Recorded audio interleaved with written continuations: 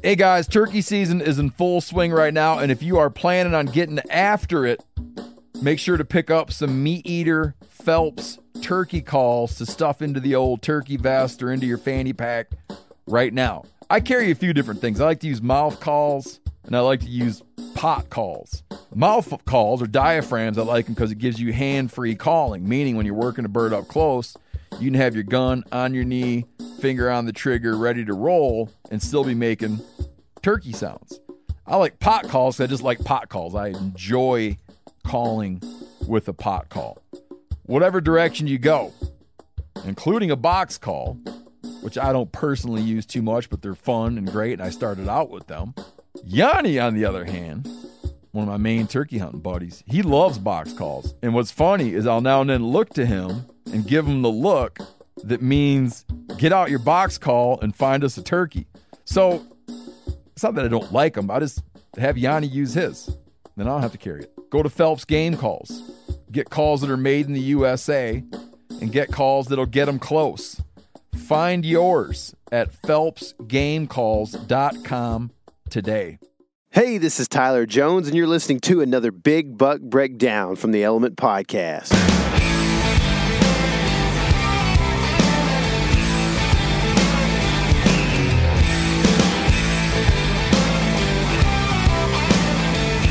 What's happening, all my woods people? It's a chilly day today, KC.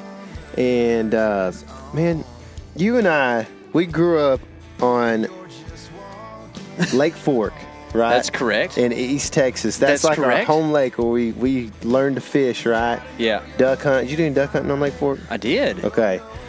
So, but mainly I'm talking about the fish right now, okay? Okay. Lake Fork is one of the bass capitals of the world.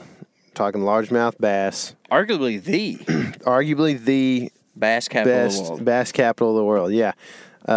At one point, or at several points, especially during the 90s and early 2000s, we were probably the most visited lake in the entire world for bass fishing purposes. Yes. Right? Mm-hmm.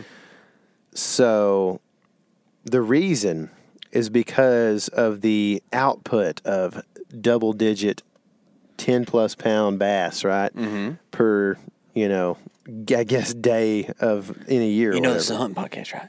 It's not just the 10-pounders, though. It's the...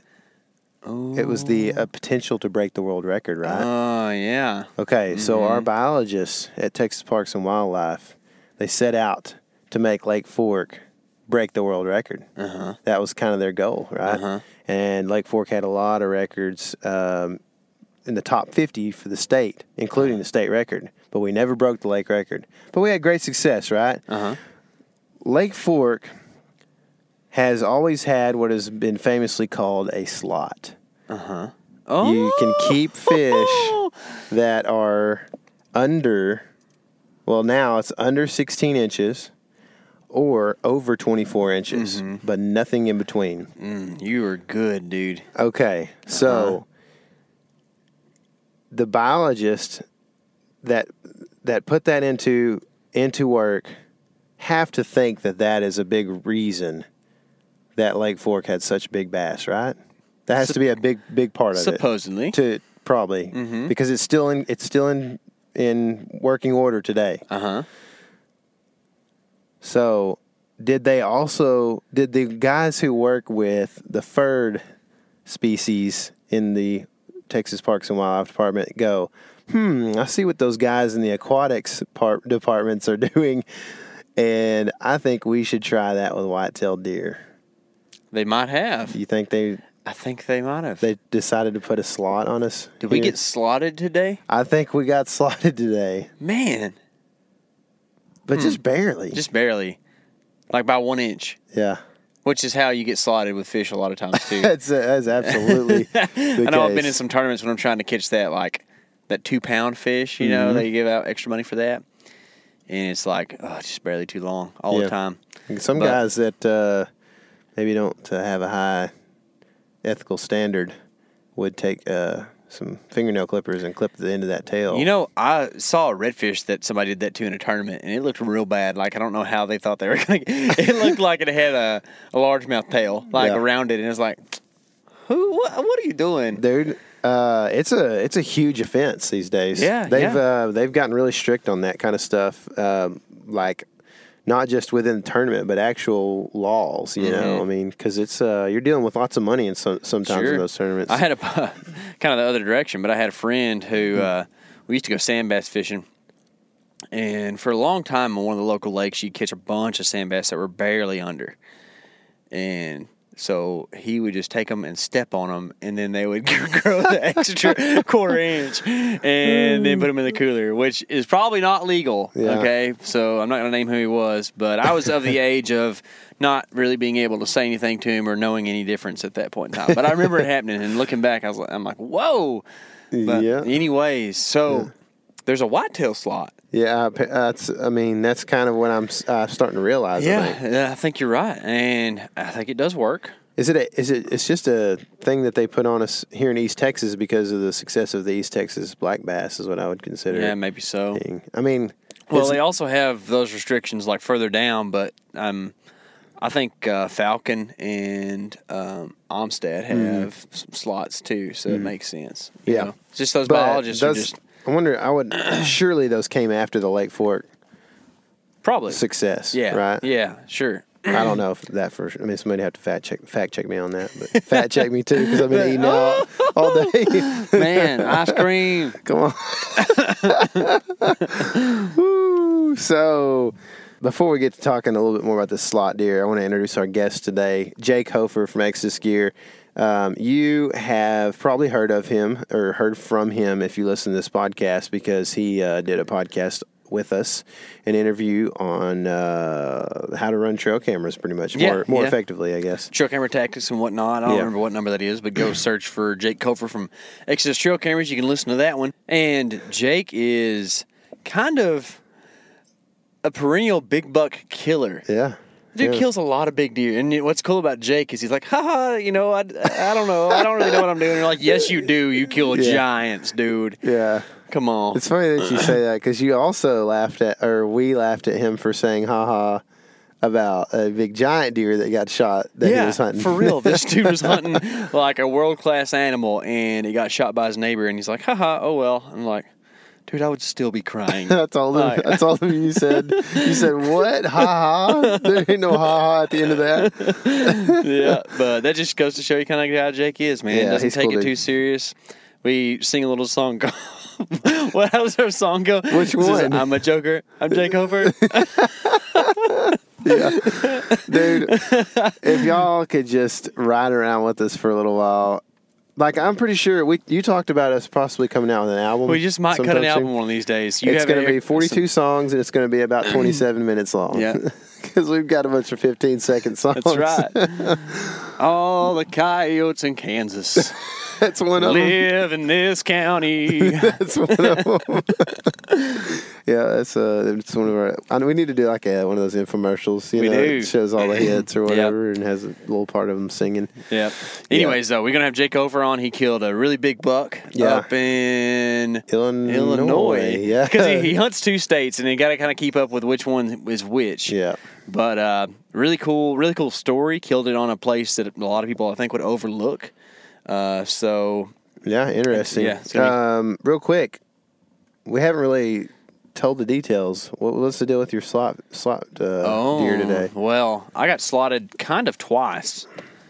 We had a really good public land hunt today. Like, I wish they were all this good. Mm-hmm. In Texas at least, and saw 3 bucks from the stand, none of which were legal. 2 of which Okay, so it went. The first one wasn't legal? The first one wasn't legal. He was a forky, and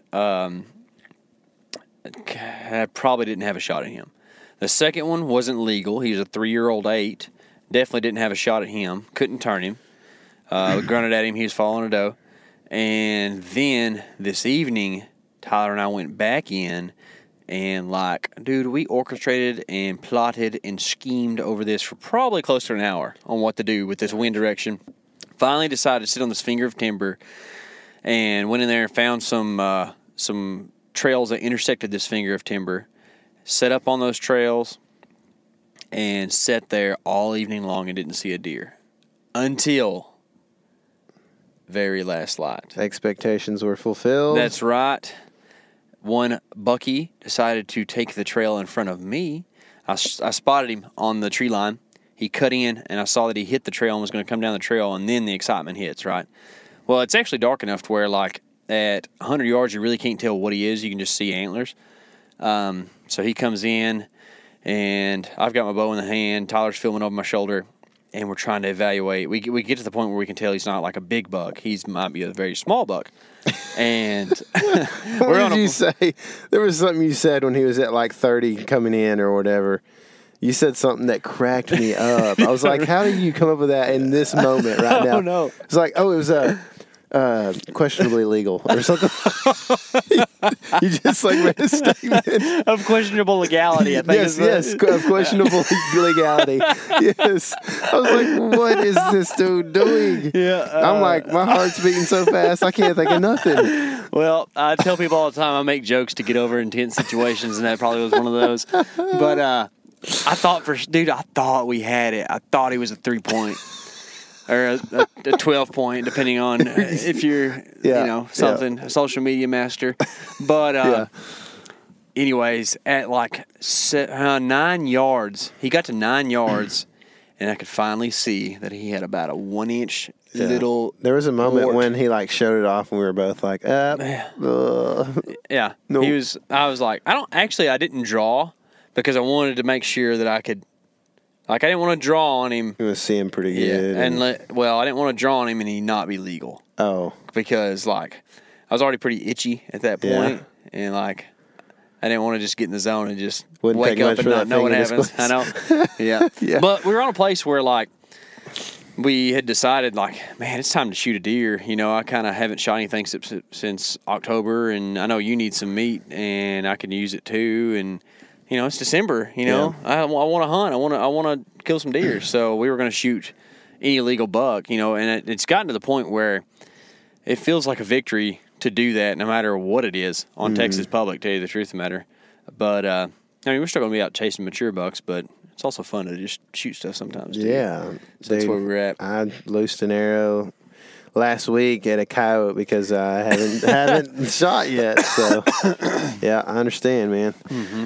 Well, yeah, we had a, and I kind of like sometimes I wish we'd go out to a public land property and it just be easy. You know what I mean? Yeah. And don't get me wrong, like we've had some hunts this year that kind of seemed that way. We may not have finished them or whatever, but like you set up in a spot that's pretty obvious and the deer come to you. Mm-hmm. But I kind of like when we sit there and scheme and it takes us a lot of like brain power and thought and like we get an idea and then we're like, oh, hold on. We've walked like 5 steps and we're like, oh, what about this? And then we're like, oh, yeah, let's just do that and go back over there. You're like, and it took us forever, but I kind of like when we do that and then all of a sudden like the game plan comes together to a T. Mm-hmm. And we've had that happen a few times recently. Yeah. Like, on the permission property that we were hunting last week, big, canyon land type stuff that we had a bad wind for.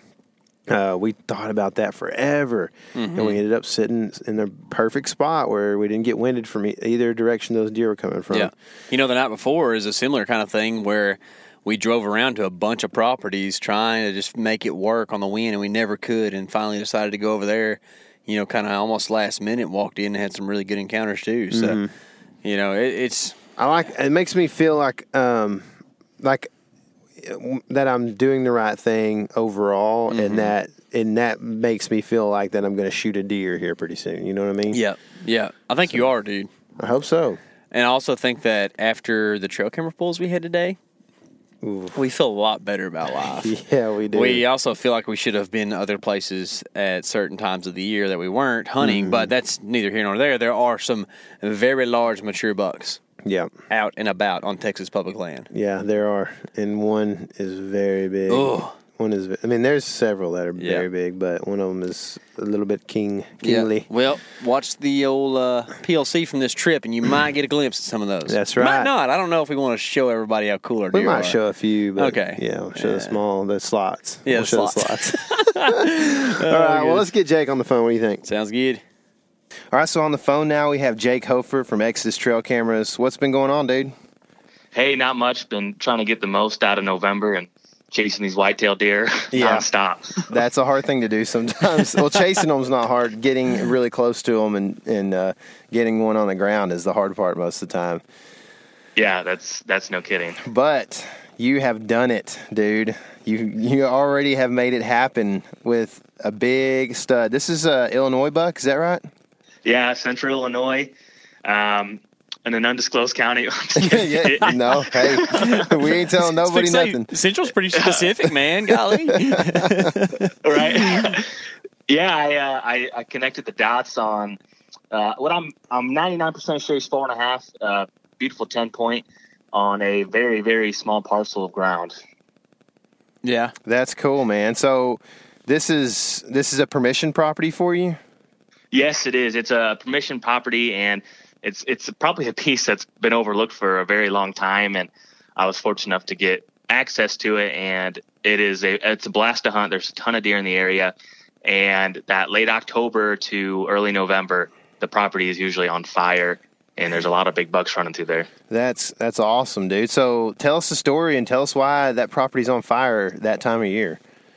Well, I wish I could tell you exactly why, but it's a ditch that connects to on each side. There's big pieces of timber, and then all along these little ditches, there's a big pond with a ton of cover, and there's more food than what the deer know what to do with, and so it holds a ton of does in this area, in this square mile. And I've hunted it this is the third year I've hunted it, and the first year I've shot off of it, but I've chased some really solid deer on this particular piece. And there's always in one of the ditches, it's about 10 acres. So there's a couple ditches I can hunt.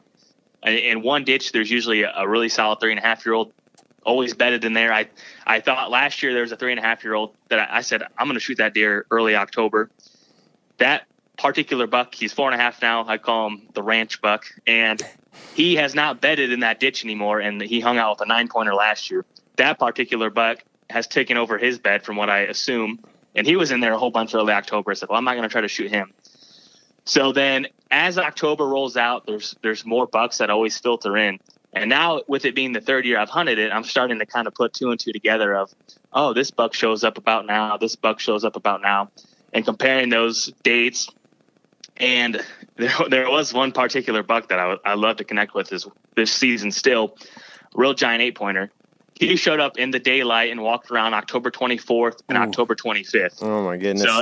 And last year I only got a handful of videos of him. This year I got velvet videos of him. But I also added some more cameras on this particular piece. But long story short, I figured out that he's probably spending more time in there than what I thought last year.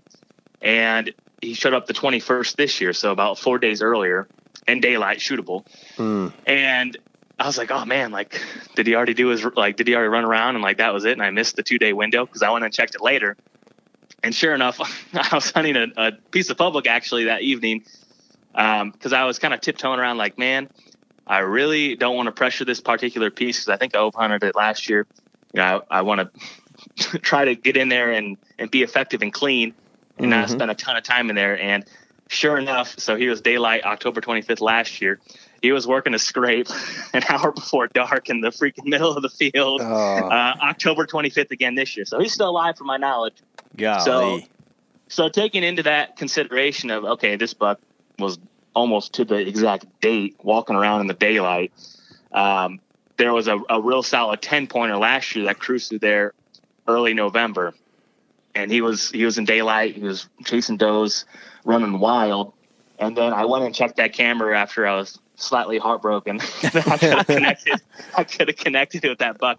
And to add insult to injury, when he was working that scrape, I hung a stand 15 yards from there, and it would have been a chip shot. But anyways, I was a little heartbroken about that. And sure enough, that 10-pointer showed up again this year, and he was quite a bit bigger, added quite a bit of inches. And to be completely honest, I don't think I connected the dots of, oh, that was the buck from last year.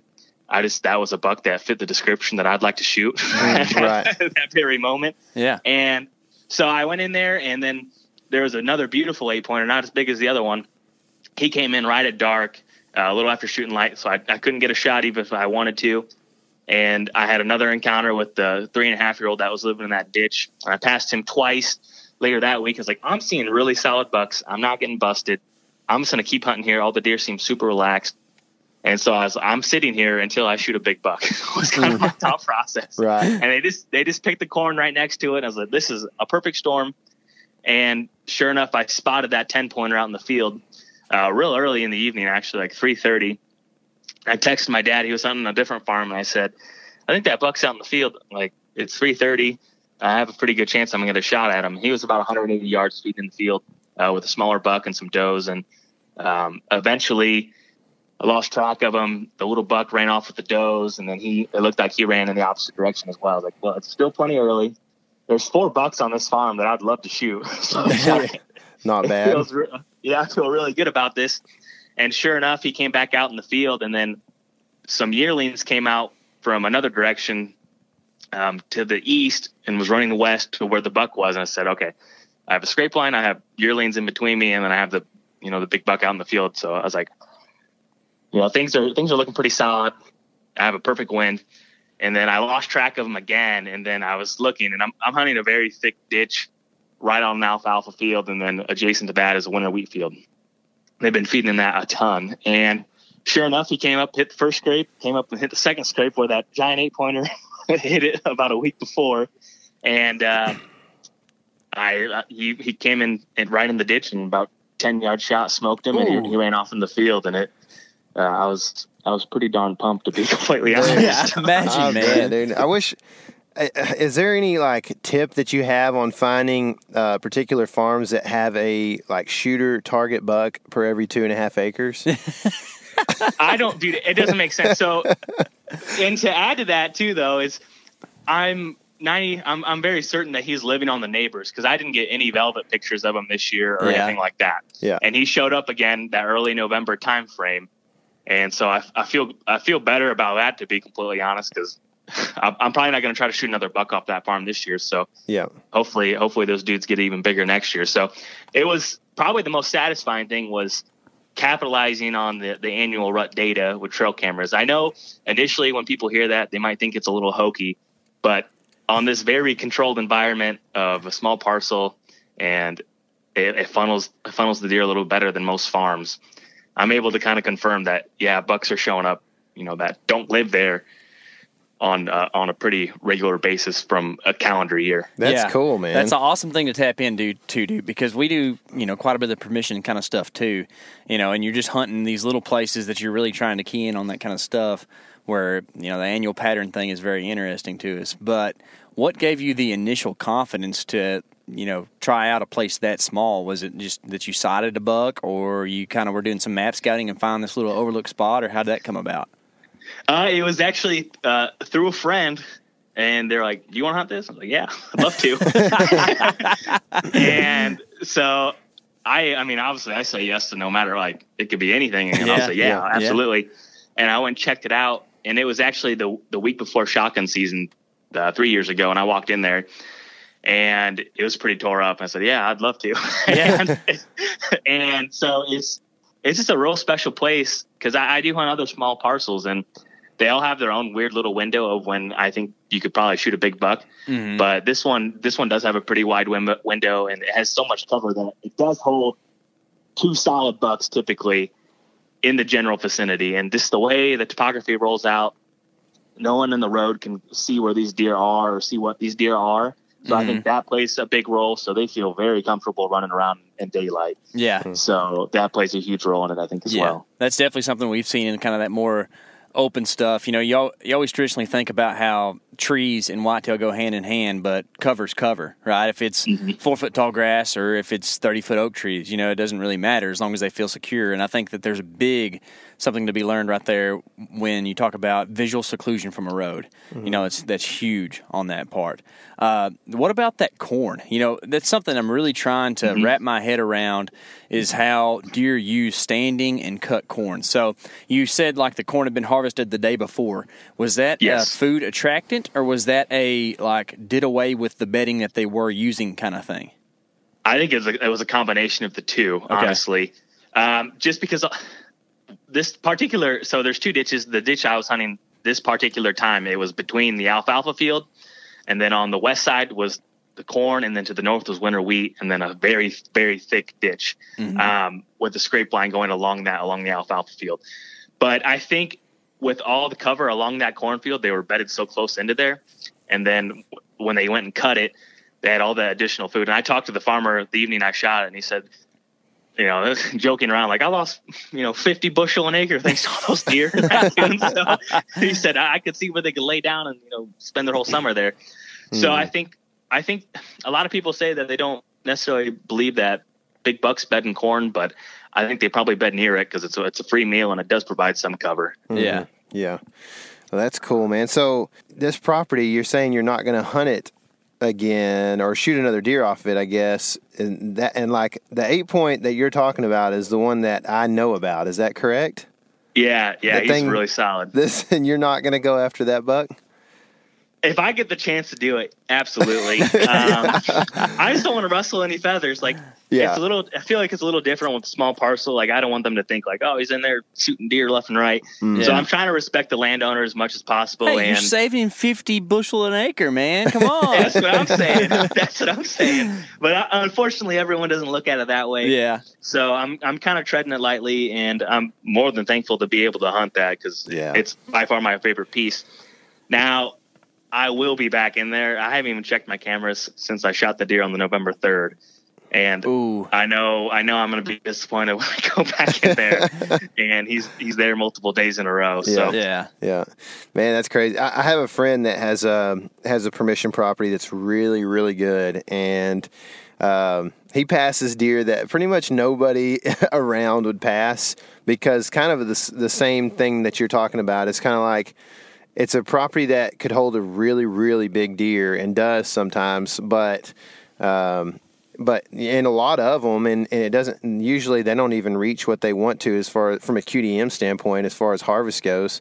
But he's like, well, if I shoot a real solid or big deer every year, I don't know, how that's going to affect my permission here, So he's like, I really just want to kind of hold out for the giant deer, just the big one, So I understand that just being close to a friend that has that same situation. So it's a fine line. It feels like that no matter if you're on a permission basis or if you're actually paying for properties as a lease. I've seen in the past where it's just if you're hunting on private land, you're going to get kicked off at some point. It seems like it doesn't matter what you do and how much respect you have for them. It could just change hands. Somebody sell it. So at some point, it's like you just always seem to lose that permission somehow. Yeah. So take those as words of encouragement. So shoot this 8-point as quickly as you can. Yeah. Right. Yeah.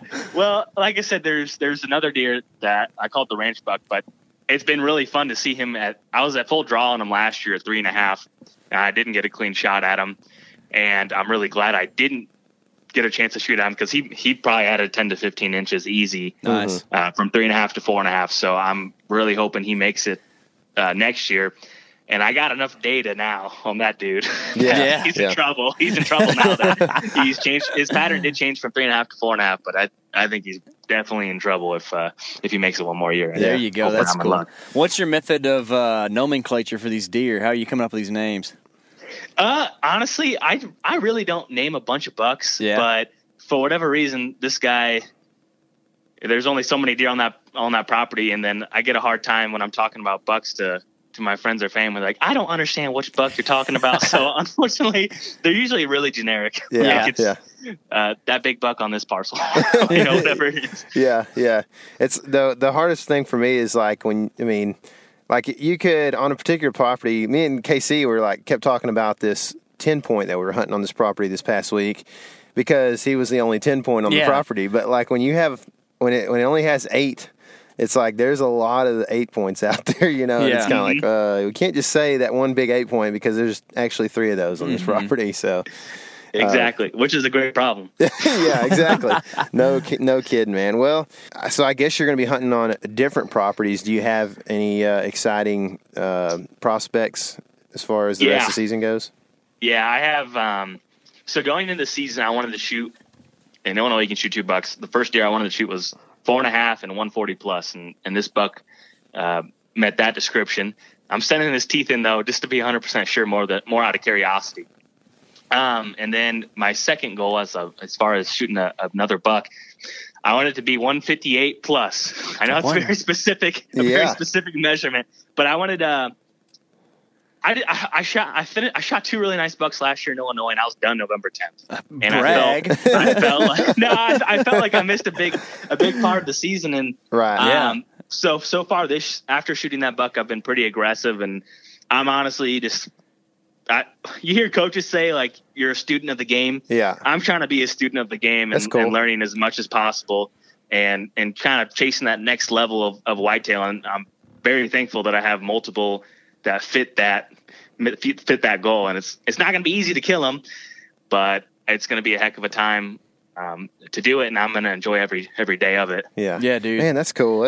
I like that for sure. It's awesome, and it's cool that you have like the liberty of 2 tags to where you can kind of, scratch both itches in that respect. You can go ahead and like hunt hard in the rut and get your buck, but then also like have that wherewithal to be able to step back and be like, okay, now it's time to really get in there, learn about these deer, and see if I can find a toad daddy. Yeah, yeah, exactly. And I'm fortunate enough to hunt one particular piece that I've never hunted before, and it feels like the big woods, except it's not a big section. I'm used to hunting these ditches. I'm used to hunting these small parcels or properties that have a ton of diversification and topography. Mm-hmm. And this is kind of just a big section of woods with steep ravines. And I'll be completely honest. There's some really nice deer in there, and I've struggled to see them on the hoof or really get on them in general. So I'm kind of treating that as expanding my skill sets, if you will. Yeah, that's cool. Man, I'll tell you, if you really want to extend your season, you should come hunt public in Texas. Because you don't learn a lot because you don't see deer every time, but you do have a hard time getting it done most of the season. You can definitely rack up some moments in the stand. Your hours would go up for sure. Yeah, I got so darn cold this weekend. That doesn't sound too bad. Yeah, it's not, man. We have 70, 80 degree days in December, so it's not always, but yeah, we'll have them. So it's good weather all the way up to January. Usually, there's a couple of rough weeks, and that's about it. So you should come on down if you need to extend your season, man. I might take you up on that. Bust out the early season gear. There you go. Exactly. Sounds nice. Exactly. Well, cool, man. Congratulations on that buck, man. It's just a big, heavy toad, and I enjoyed seeing the pictures of it, man. I'm excited for you and excited for the rest of the season. So good luck the rest of this fall, Jake. I appreciate it, and you guys too. I know you guys are hitting it hard. Yes, sir. Yeah. We'll Thanks, see you brother. soon, man. Sounds good. All right. I like smiley people. I've told you that before, man. Smiley people are good people, and Jake's that way. Yeah, for sure. And I'm glad he killed a big old buck, man, because he deserves it. Dadgummit, dude. We've got some, smiley friends that be big buck killers, too. I know it, man. I know it. Sam Hogan. Eric Barber. Dude. Smileys. All of them. Hey, listen, people. If you want to kill a big buck, smile more. Maybe that's it. That's it. Maybe that's it, dude. Yeah. I've been smiling quite a bit, but I guess not enough. I don't know. I guess not enough, man. I don't know. I guess you got to smile in your sleep and or maybe everything. just my big buck is just going to come a little bit later in the season than others. Maybe so, dude. Yeah. Well, anyway, remember that if you follow us on Instagram, that you're getting close to another chance at one of those Onyx annual premium memberships. Yeah. Yeah. So that's, we're giving away 4, and whatever is not claimed, we will give away the remainder of the unclaimed on the next podcast you hear from us, which is Thursday. Best we can tell. Maybe Thursday, maybe Friday. You just never know. This time of year, man, it gets kind of crazy. And right now, if you haven't noticed, we've done most of our podcasting from the vehicle because we always drive in to hunt. Yeah. And that should make you feel good, not bad. Yeah. You know, listen to some dudes who like to hunt. Yeah. Because you like to hunt too, right? That's right. Yeah. So, follow us on Instagram. Make sure you're doing that. Also, the Rutcation series has finally come to an end. Oh, I'm sad. Yeah, that was a cool series. Video 6 is just posted, which is our final day. And there's a couple of pretty cool clips of some big deer on there. There he is. We didn't get the biggest one on there. He was coming right at us. We were swapping a battery. Yeah, so That was cool, but the tell you the truth, the not getting him on film was the least of my heartbreak at that moment. I promise that's you. true. Because if he'd have kept coming, we'd have got him on film. Oh, we'd have got him a lot on film. Yep. We'd have just got him, I think. We just got him just all around. Day 5 was really intense. So if you haven't watched that series, go through and watch from day 1 all the way through 6, and you'll kind of get the story. It's pretty cool, man. There's some really good days, and we called in some bucks. We had several shooters that we chased around. It was a lot of fun. Leave us a comment on day 5 in particular, and let me know what you think about that buck that we rattled in. Yeah, and what KC could have done differently, and what I could have done differently. The following events. Just let us know what you think about it. Yeah, for sure. That means, though, that next up are some Texas PLC type stuff. I'm excited about those. Public land vids from Texas. We've got a few of those still on the hard drive, ready to be edited up, which one of those should go live tomorrow, I guess. Depends on when this thing's posted, but tomorrow. And we'll start with that, and then we'll get back into... we went back to Kansas, last week or whatever, and had some pretty good hunts, so we'll get back into that soon. So best way to keep up with all that's going on YouTube, rather than listen to it right here and try to remember all that I say, is just go subscribe on YouTube, and it'll notify you whenever we put up a cool new video. So do that. And anything else we got to think about here? That's all I got, man. Y'all get out there and hunt, because there's still plenty of deer season left. Yeah, and it was cold today, man. It was a good one. It was a good day for sure. So anyway, hope you guys are getting out in it. I hope you haven't shut it down and you're in Christmas mode at this point, because there is, like Casey said, a lot of good hunting to be had.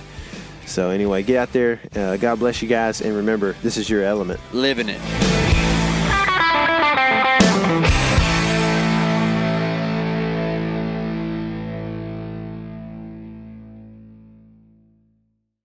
Hey guys, turkey season is in full swing right now, and if you are planning on getting after it, make sure to pick up some Meat Eater Phelps turkey calls to stuff into the old turkey vest or into your fanny pack right now. I carry a few different things. I like to use mouth calls, and I like to use pot calls.